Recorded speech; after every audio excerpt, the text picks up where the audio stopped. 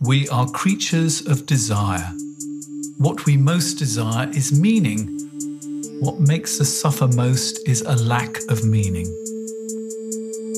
The Meaningful Life with Andrew G. Marshall. Marital therapist, author, and communications trainer Andrew G. Marshall invites guests from all walks of life to discuss what makes life meaningful. Hello, I'm Andrew G. Marshall. Welcome to The Meaningful Life. Given that I'm a marital therapist and that relationships can be the cornerstone of a meaningful life, it's not surprising that I look at marriage and long-term partnerships so often on this podcast. One of the topics I circle around over and over again in my therapy office is, should I stay or should I go? The question comes up in many different forms. How do I balance my needs and the needs of the kids? What do I do if my partner is not open to changing? When do I know enough is enough? All great questions, and I'm looking forward to a deep dive into them today. My witness is Linda Hershman, who's a licensed marriage and family therapist and an approved supervisor in Pennsylvania, USA. She's also the author of The Grey Divorce, Everything You Need to Know About Later Life Breakups. One of the experts she quotes is yours truly. She's introduced me to two new ideas, being divorce curious and discernment counselling. But first, how did you get interested in the topic of grey divorce? Well, first of all, Andrew, thank you so much for having me on as a guest. And it's a pleasure to speak with you again. It's been a few years.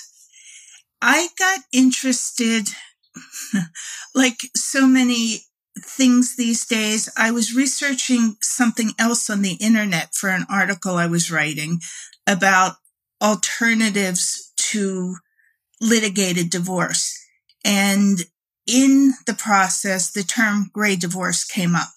And I got very curious about that. And as I started researching grey divorce, I thought about my caseload, particularly my discernment counseling caseload, which we will talk about later.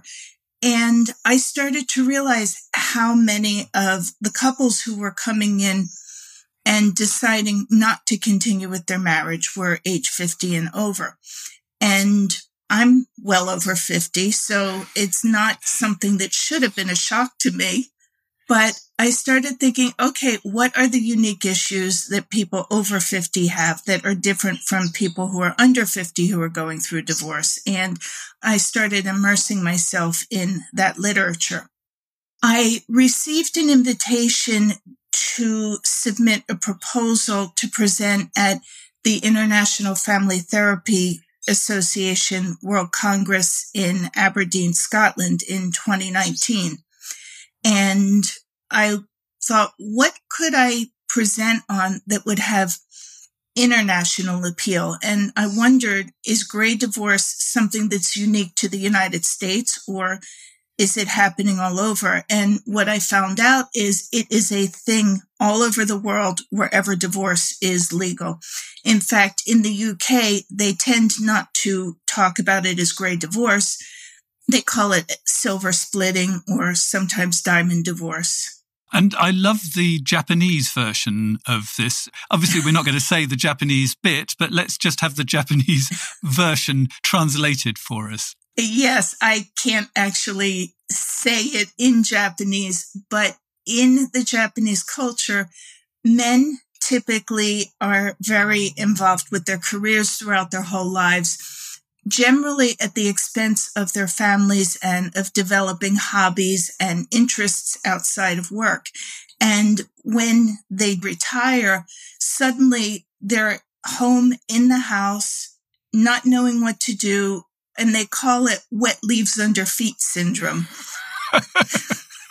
which refers to the men being under the wife's feet, like wet leaves they can't get off their feet. And there is also an actual syndrome in the Japanese mental health world that women are diagnosed with when their husbands retire and stay home. The women develop a lot of physical and somatic symptoms as well. And it's a thing.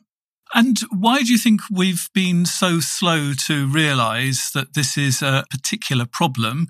Because as you say, just looking at it from our practice, because your practice is possibly like mine used to be, though actually since moving to Berlin, my clients have all dropped down in age. So I'm now seeing people in their 30s rather than their 50s. But why didn't we spot this, do you think? That's an interesting question, and it's one that I haven't been asked before. If I'm speculating, what I would say is that we are very conscious of the impact of divorce on younger families because of the concerns for the younger children. But when older couples get divorced, their adult children, and there's an acronym for it, ACODS, Adult Children of Divorce, are expected to be old enough to understand and absorb their losses and move on, which is not the case. And I don't know if you'll be asking me about that, but I do have a chapter in the book about the unique challenges of adult children of divorce. But we don't recognize it as a loss, and so we don't pay as much attention to what is the impact on the kids. And of course, you're not dealing with custody issues. You're not dealing with a lot of the logistics of co-parenting that you do with younger kids. And so there's just this assumption that everybody sucks it up and moves on. And often, actually, it ends up in our offices. It is actually something I see an awful lot. The impact of the parents' divorce ricocheting down into the generation below and actually destabilizing their children's marriage. Is that what you see too? It can destabilize the children's marriages. More often, what happens is that the adult children develop trust issues, especially when it's a low conflict divorce. If you grew up in a house where your parents functioned well together, they were great transactionally, they were like best friends, it comes as a shock when all of a sudden you're 20, 25, 30, 40 years old and your parents split up. So that is one of the factors. Another factor is that parents tend to triangulate older children. They tend to think that, well, she's old enough to understand, so I can tell her all the rotten things her father did to me, or he is old enough to see what a jerk his mother has been. And so they get put in the middle of that. There are also very serious financial repercussions. Oftentimes, children grow up hearing their parents say, we're going to pay for a beautiful wedding for you, or we're going to pay for you to go to college or grad school, or we're going to give you a deposit on a house. Suddenly the parents are divorcing and they're saying, sorry, we had to split the assets. We don't have the money to provide for you in the way we told you. And so it can really destabilize financially. And then there are also situations where the grandparents are an important part of childcare. Now suddenly mom is saying, I never worked a day in my life, but now I have to find a job. And sorry, I can't take care of the kids anymore. Dad is saying, yeah, I was going to retire and help you out with the kids, but I can't do it now. And then suddenly they become step parents, and that can create all sorts of conflicts and problems too that weren't there beforehand. So you're right, it's a huge problem. Let's focus on this term divorce curious, because I think that's a really good term. So tell me what divorce curious means. It's simply starting to ask yourself the question, do I want a divorce? And maybe going further and getting information. What would that look like? Talking to other people about it, talking with an attorney, consulting with an attorney, talking with a financial planner. I love the term divorce curious, because what often I tend to hear is, everything's fine, then I want a divorce. And they don't actually stop in that divorce curious place. And often they speak to their partners before they've really thought it through. So if you are divorce curious, who should you speak to, and how do you find out if this is right for you or not? Ideally, your spouse would be the best person to speak with first. Unfortunately, that's not generally the way it goes.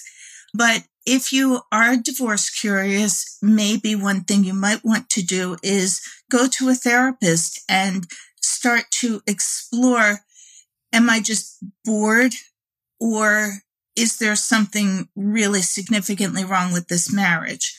Or it could also be a personal problem. I'm actually fed up with life in general, and my relationship is just one element of that. And it's an easier one to sort out. You think, oh, well, I'll just get rid of my wife and I'll feel better, or just get rid of my husband and I'll feel better. But actually, if there's some deep childhood material that needs to be worked through, it might be worth looking at that first. Absolutely. And I was going to go there as well.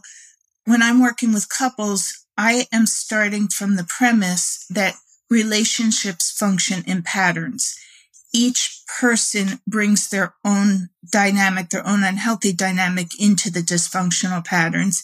Each person is responsible for working on their own part of the dysfunction in the pattern. And so maybe your partner won't go to couples counseling, or maybe you're not sure yet whether you want to make that commitment, but it's still worthwhile to explore for yourself, what am I bringing into this that I need to work on? Because history repeats itself. And if you don't work on it before this divorce, then you're going to be running into the same dynamics the next time around.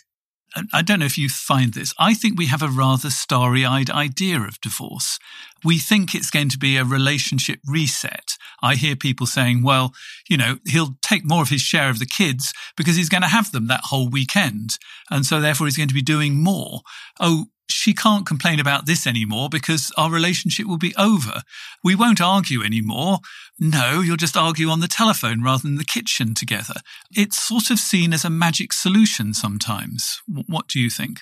Well, keep in mind that tends to be more true for younger people getting divorced than people over 50. Once you're over 50 and your kids are grown, yes, you will always have interactions with your ex, but they can be few and far between. You're not talking about splitting childcare and who is going to pick the kids up because we both have to go to work. So it's a little bit different in that sense. But yes, some people, especially when you have a marriage that you've just grown apart or was never a good marriage to begin with, you can look at it. This is one of the upsides of great divorce, that it does present the opportunity to find a more fulfilling relationship or even create a more fulfilling relationship with yourself. In gray divorce, though, the number one fear for both men and women is loneliness and who will take care of me. So there are questions that we ask ourselves when we're in our 50s, 60s, and 70s that younger people are not asking, like, if I get divorced, what if I get sick next year? So what is discernment counselling then?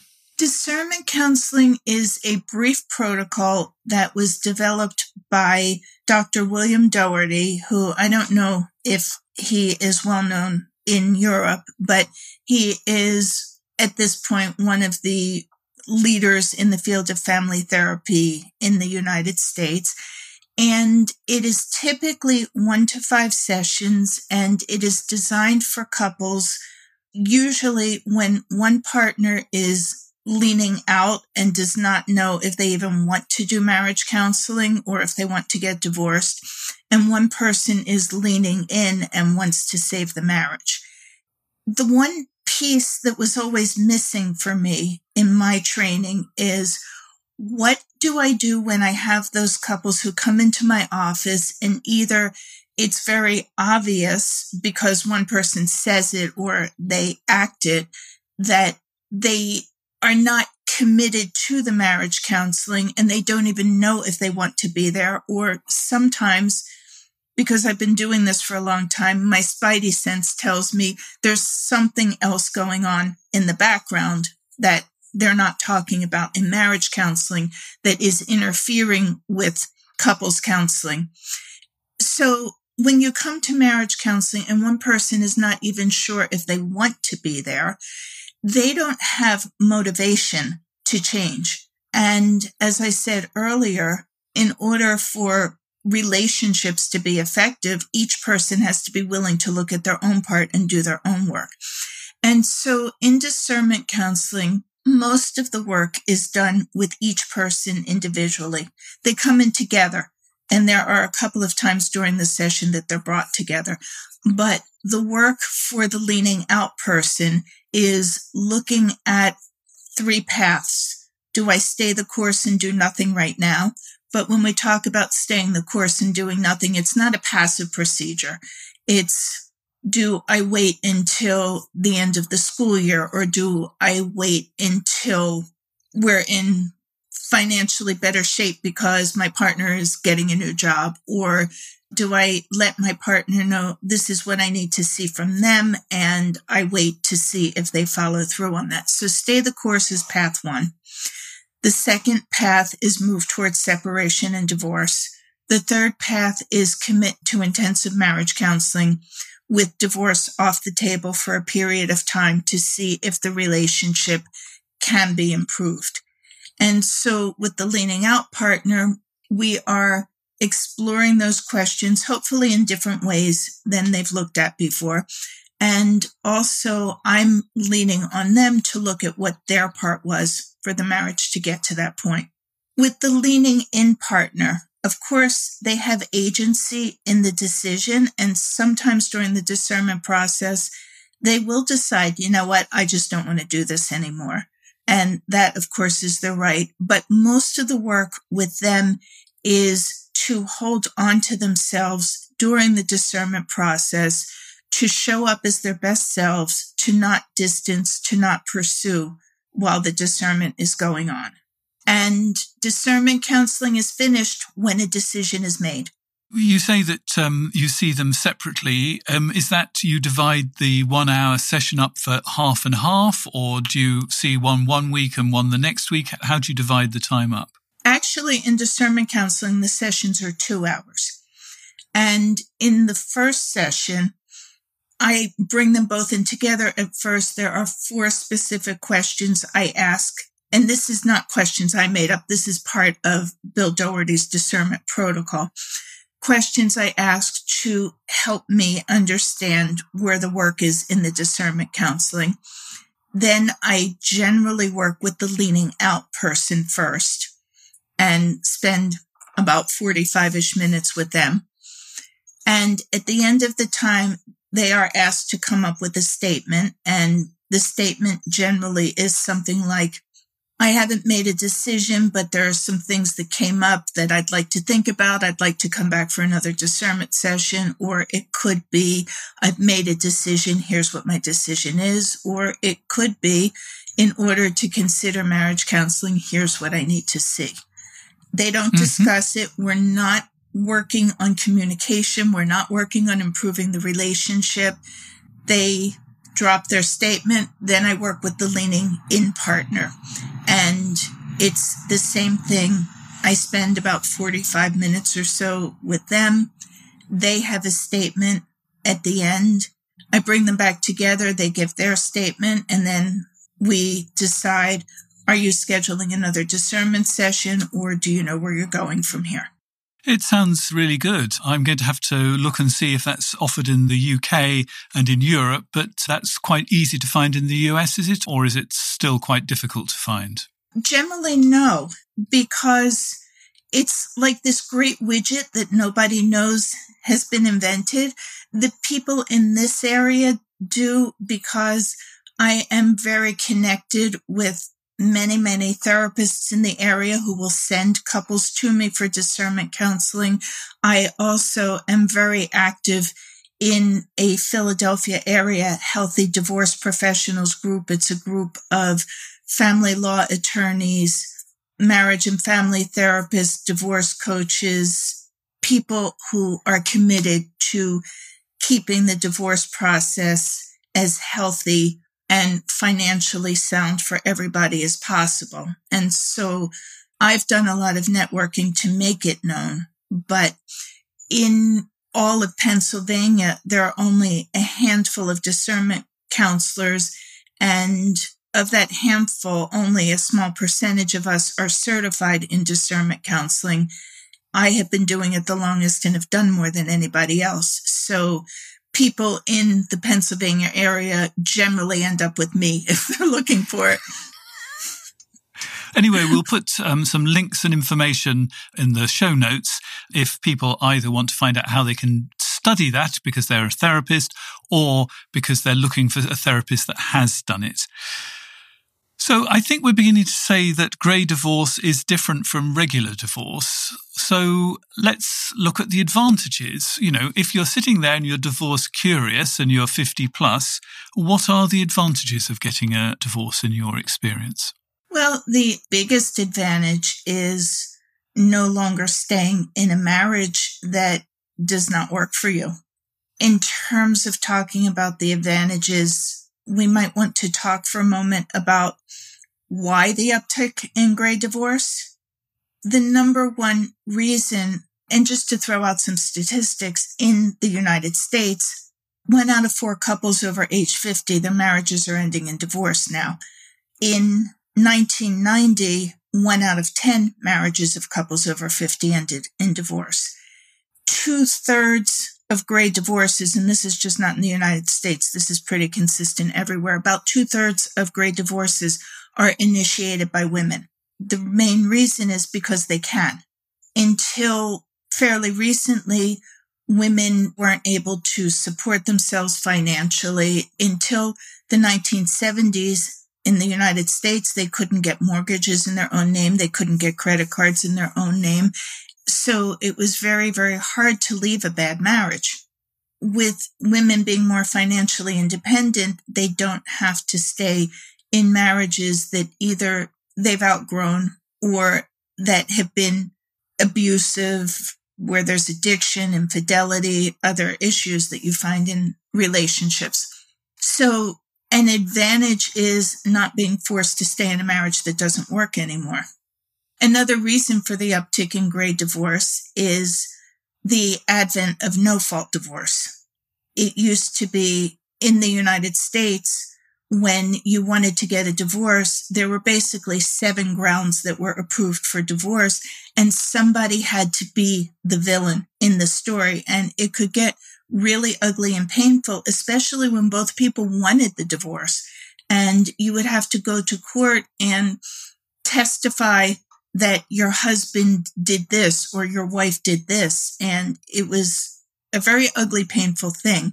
And so with no-fault divorce being legal in all 50 states, we have eliminated that issue of somebody having to be the bad person. And also, most divorces are not litigated anymore in the United States. And so it is financially easier to get divorced. And you don't have the social stigma. Another main reason for the uptick in grey divorce is people live a lot longer.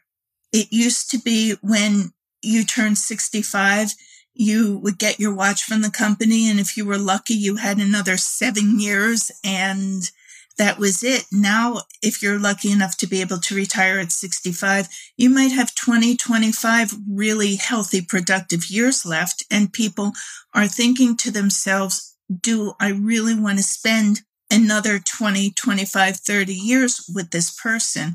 And sometimes it's not because things are hostile or bad. It's that people grow and change over the years, and oftentimes people grow and change in different directions.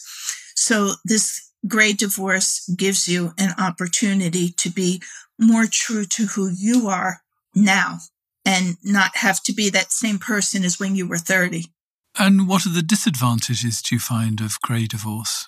Well, as I said, for both men and women, the big fear is of loneliness and who will take care of me. For women specifically, there is still a big fear of finances, and it's still true that after divorce, men come out financially better than they were during the marriage, and women come out financially worse. So it's a legitimate fear if you are not a fully self-supporting woman. For men, the next fear is what will happen to my relationship with their adult children. And there is very good reason for that, because when couples divorce later in life, we talked earlier about adult children and loyalty issues. Oftentimes, children seem to be more loyal to the mothers because, first of all, the mothers were there more when they were growing up. Also, because oftentimes the mothers are more dependent for help with things. They may never have paid bills by themselves. They may not be computer literate. They might not be able to hang pictures. So the children show up for the mothers more because typically they tend to need more help. And they probably also cook a great Sunday lunch as well. Could be. Another factor is men tend to remarry much sooner, and statistically they do tend to marry women who are about 10 years younger.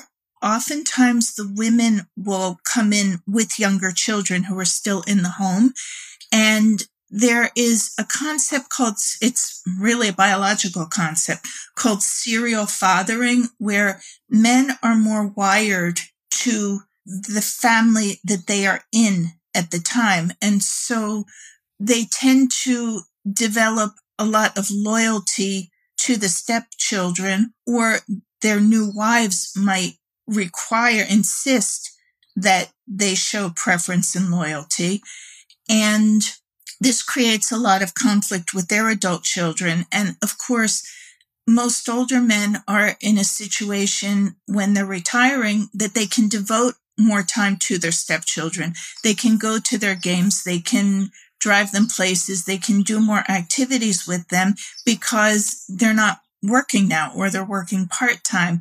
And the adult children from the first marriage are watching this and saying, well, you never did any of this with me. And so it creates a lot of conflict between the fathers and the adult children. Yeah, I can feel the jealousy there, and it sounds really difficult. How do you help in a situation like that? Ideally, I would get as many people as I could in the room for family therapy. Well, it really starts with the biological parents. If they can work together to assure their children that they are okay with this and that they want their adult children to have a good relationship with a step parent, and also to develop relationships with any step siblings. Of course, that's not the real world most of the time. Actually, in a future edition, I'm going to be talking to Julia Samuels about family therapy. So that's another edition of the podcast to listen out for. So you have a chapter that you describe in your book as the modern alternatives to divorce. What are the modern alternatives to divorce? I will tread a little bit carefully here because we're talking about alternatives to litigated divorce. I am not a lawyer, nor do I play one on podcasts, so I cannot give legal advice. I just happen to hang around with a lot of collaborative family law attorneys, and so I'm pretty well versed on what they would be recommending for people. As I said, in the United States, very few divorces get litigated anymore. In fact, I think in Pennsylvania, the statistic is something like 4% of divorces go to court. And just like with mental health, where we have levels of care, with divorce, there are sort of levels with it. And so the least, I'm using mental health terms here, which is not quite accurate, but I'll go with it. The least restrictive, as it were, would be mediated divorce. And that is when you've got two people who can agree on almost everything in the divorce process. They do most of the planning themselves on how they're separating things, how they're dividing assets. They take it to a trained mediator who will look over everything to make sure it's sound. Now, in mediated divorce, a good mediator will recommend each person have their own attorney to look over it to make sure nothing is really off there. But it's more or less a do-it-yourself divorce with some assistance. I've had several couples who have done it and have said it was the easiest, least painful process that could have happened. Couples who do well in mediated divorce are ones who typically they're the best friend kind of couples, where they have really good relationships, they love and care for each other, they do well transactionally, they just are not in love like husband and wife or like spouses anymore. The next level would be collaborative divorce.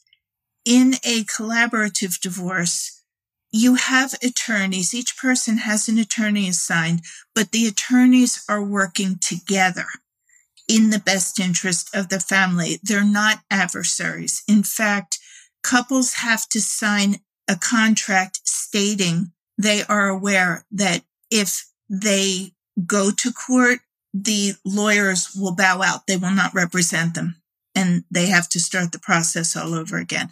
And so in collaborative divorce, each person has an attorney assigned to them, and most collaborative family law attorneys also have ancillary support people they can bring in. They can bring in a family therapist to work through some sticky issues. They can bring in financial planners. They can bring in real estate people, whomever, as ancillaries to support the process. What are the kind of people typically who benefit from the collaborative approach? People who benefit from the collaborative approach are people who can't agree on a lot of things on their own, but they want to come to agreement. They're motivated to come to an agreement on their own. I think it's probably a little more helpful to say who doesn't benefit. Neither collaborative divorce nor mediation is an appropriate process where there is a likelihood that one partner is hiding assets or that they are not being transparent about the assets. Also, you have to be really careful when there's domestic violence because it needs to be a safe process. If there's domestic violence, there may be a lot of things that are not known or getting said that could put the abused partner at risk after they leave the room. I'm hoping that most people will never need to really listen to this podcast, but if you're sort of here because you're sort of divorce curious, but what you've heard us saying is making you a little less divorce curious, what do you think is the one thing that typically women can do differently? And what is the one thing you think men can do typically differently that would make a huge difference and would sort of back them out of this territory? Any thoughts?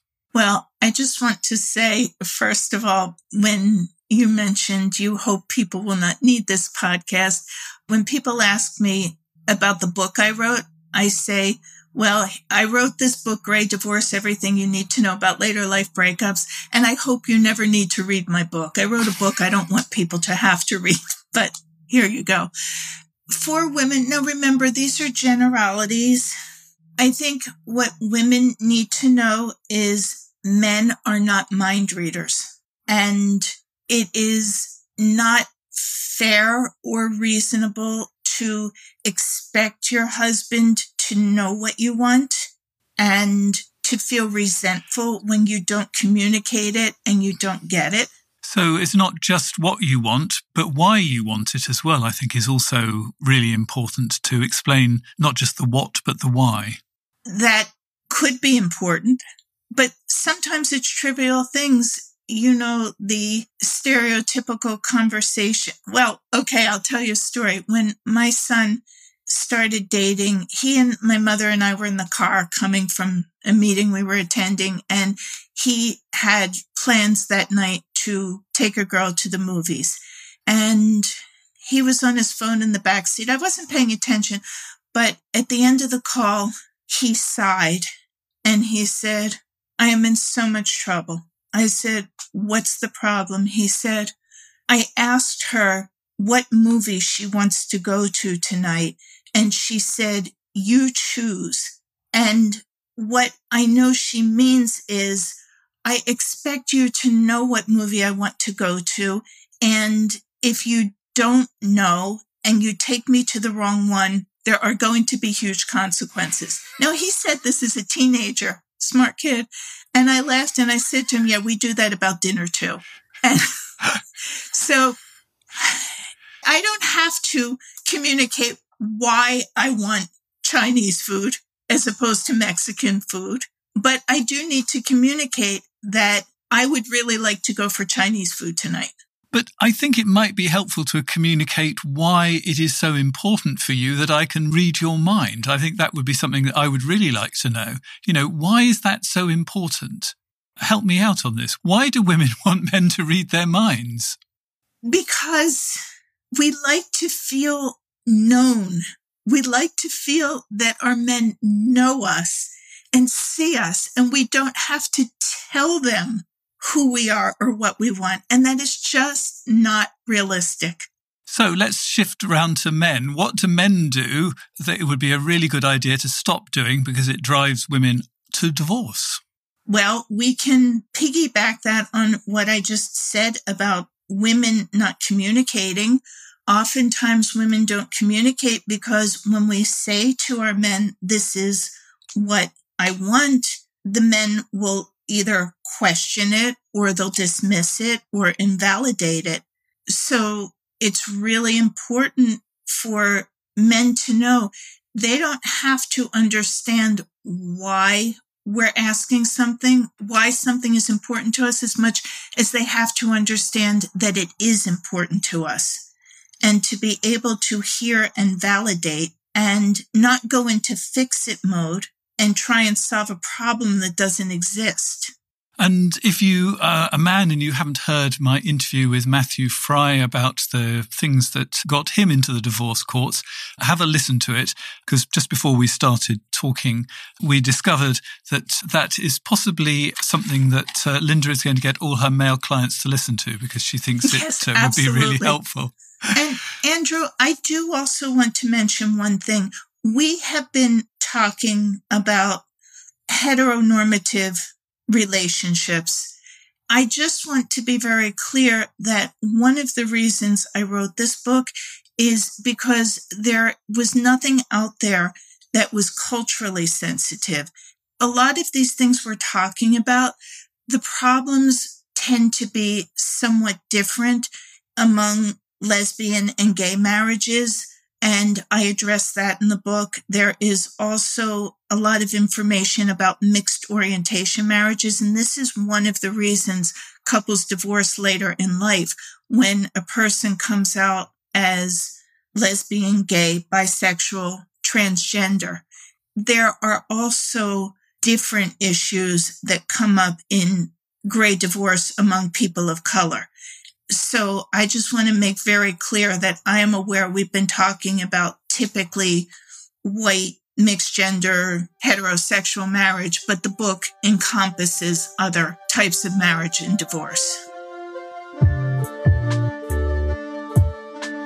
The Meaningful Life with Andrew G. Marshall.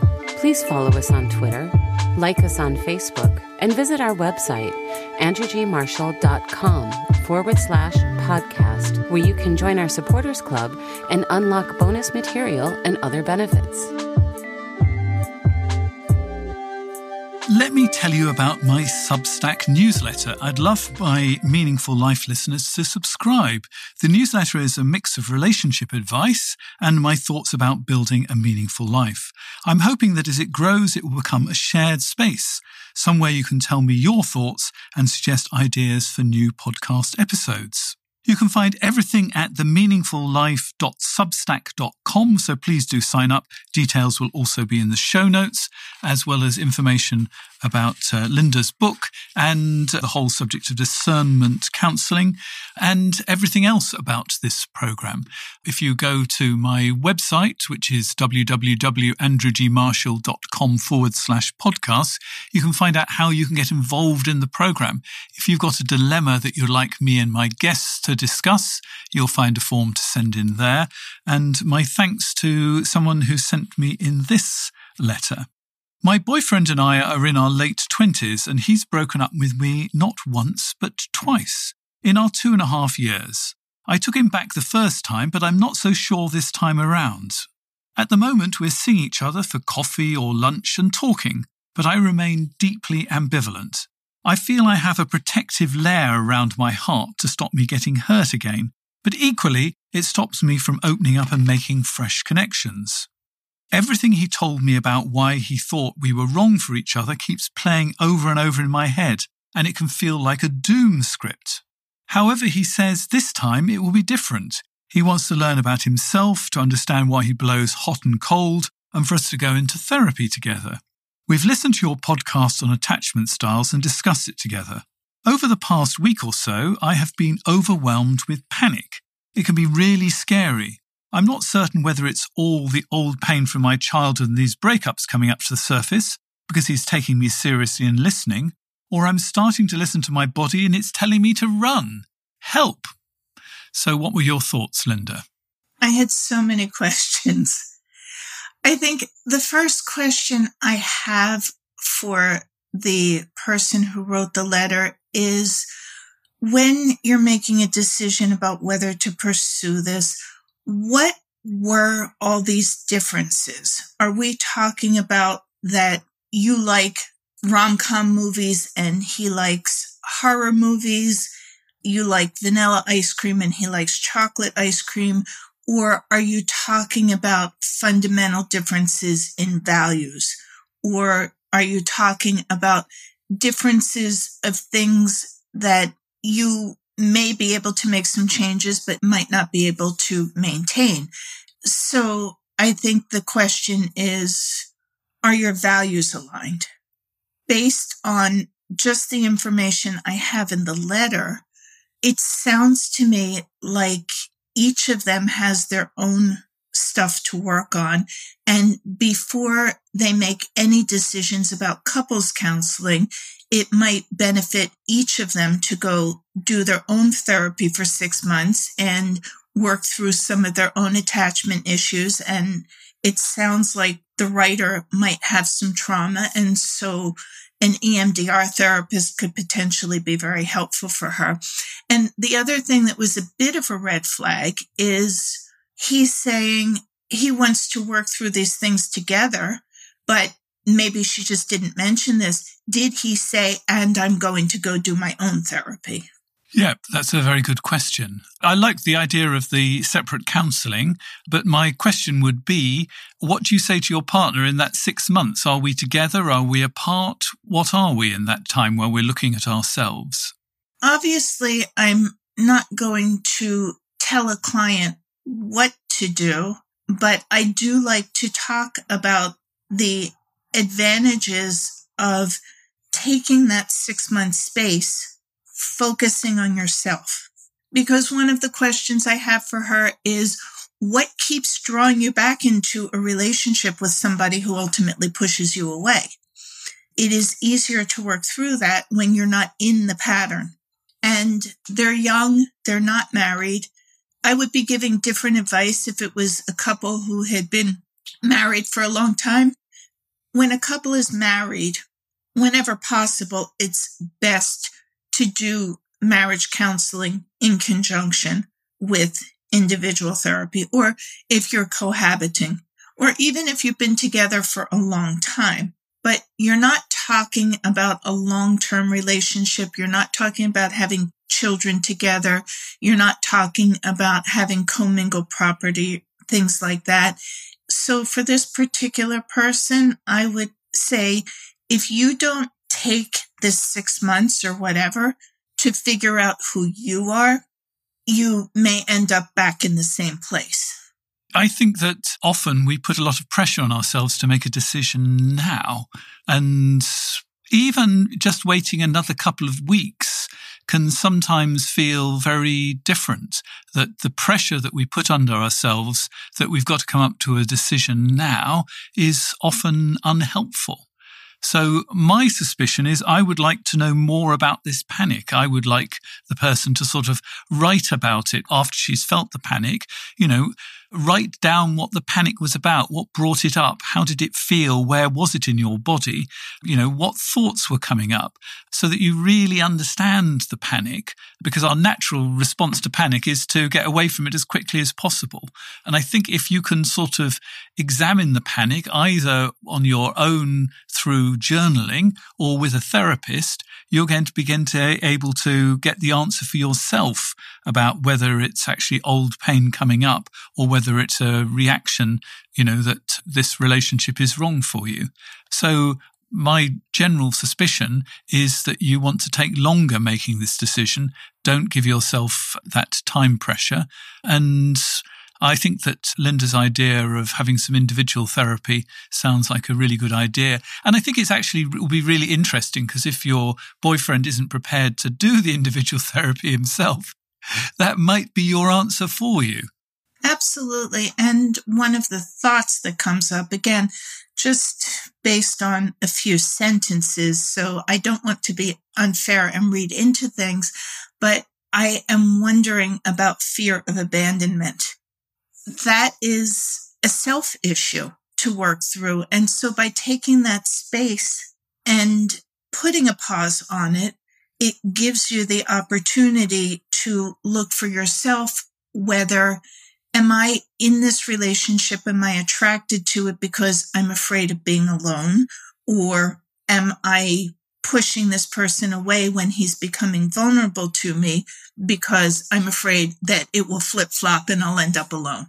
Or this could be a really good place to work through your abandonment issues with somebody if the two of you can talk about it together. And so this can all be done consciously rather than unconsciously. So, that there are many, many differences. I think it's important for the two of you to keep talking, but to not make too many decisions too quickly. I hope that's been helpful for you. So, Linda, I have to say thank you very much for being my witness today on The Meaningful Life. And I have to turn the tables and ask you, what makes your life meaningful? I am going to get a bit Freudian on this one and say that what makes my life meaningful is to love and to work. My connections are the most important thing to me, my family. I have very close, deep friendships that I treasure, and that is the most meaningful. And when I talk about work, yes, my job, hopefully, obviously, is very, very meaningful to me.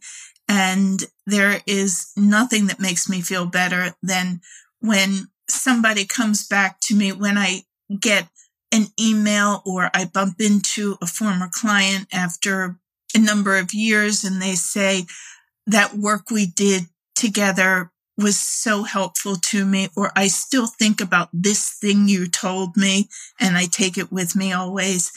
But not just the work that earns the money, any kind of labor that produces something creative is meaningful to me. I have mad knitting skills. And so for me, it's meaningful to sit down and make a baby blanket for somebody I love who's having a baby, or a chemo cap for somebody who's going through something. It could be growing vegetables and eating the bounty of your garden. So that's what I mean by work. Anything that feels like a labor of love. And also for me, travel is so meaningful. And that is one of the things, of course, that got put aside during the couple of years before vaccinations and the pandemic was raging. But to meet people from other cultures, to understand that there's a much bigger world, and I want to experience it as much as I can. And traveling always gives me meaning. So this is where the conversation ends for most people, but if you would like to hear the rest of our conversation, Linda's going to tell me the 3 things she knows deep down to be true. and I'm going to be discussing with her the 7 positive signs for your relationship if you're in this should I stay or should I go. So I'm going to discuss my 7 positive signs, and I'm going to see what Linda thinks of those. If you want to hear that, you can become a subscriber and a supporter by going to my website, www.andrewgmarshall.com/podcast, and find out how to become a Patreon supporter. Or if you listen on Apple, you can subscribe directly there, or the same on Spotify. You'll find a button to directly subscribe through that service. I do hope that you become a supporter and you can listen to the rest of the conversation. If you want some details about how to do all of that, here they come. You've been listening to The Meaningful Life with Andrew G. Marshall. You can follow Andrew on Twitter, like him on Facebook, and please leave a review wherever you consume your podcasts. Making, editing, and distributing The Meaningful Life comes with substantial costs, and we'd like to ask for your help. Visit our website, andrewgmarshall.com/podcast, where you can join our supporters club and unlock bonus material for every program, send in a letter to be discussed by Andrew and his guests, and join a community of other people seeking to make their life meaningful. At the gold level, you get even more benefits. Production of The Meaningful Life with Andrew G. Marshall is by Michael Dooney. Social media by Madeleine Healy. Sound engineering and theme tune by Sebastian de la Luz Mendoza. And I'm Susie Colick. Please tell your friends and spread the word. Thank you.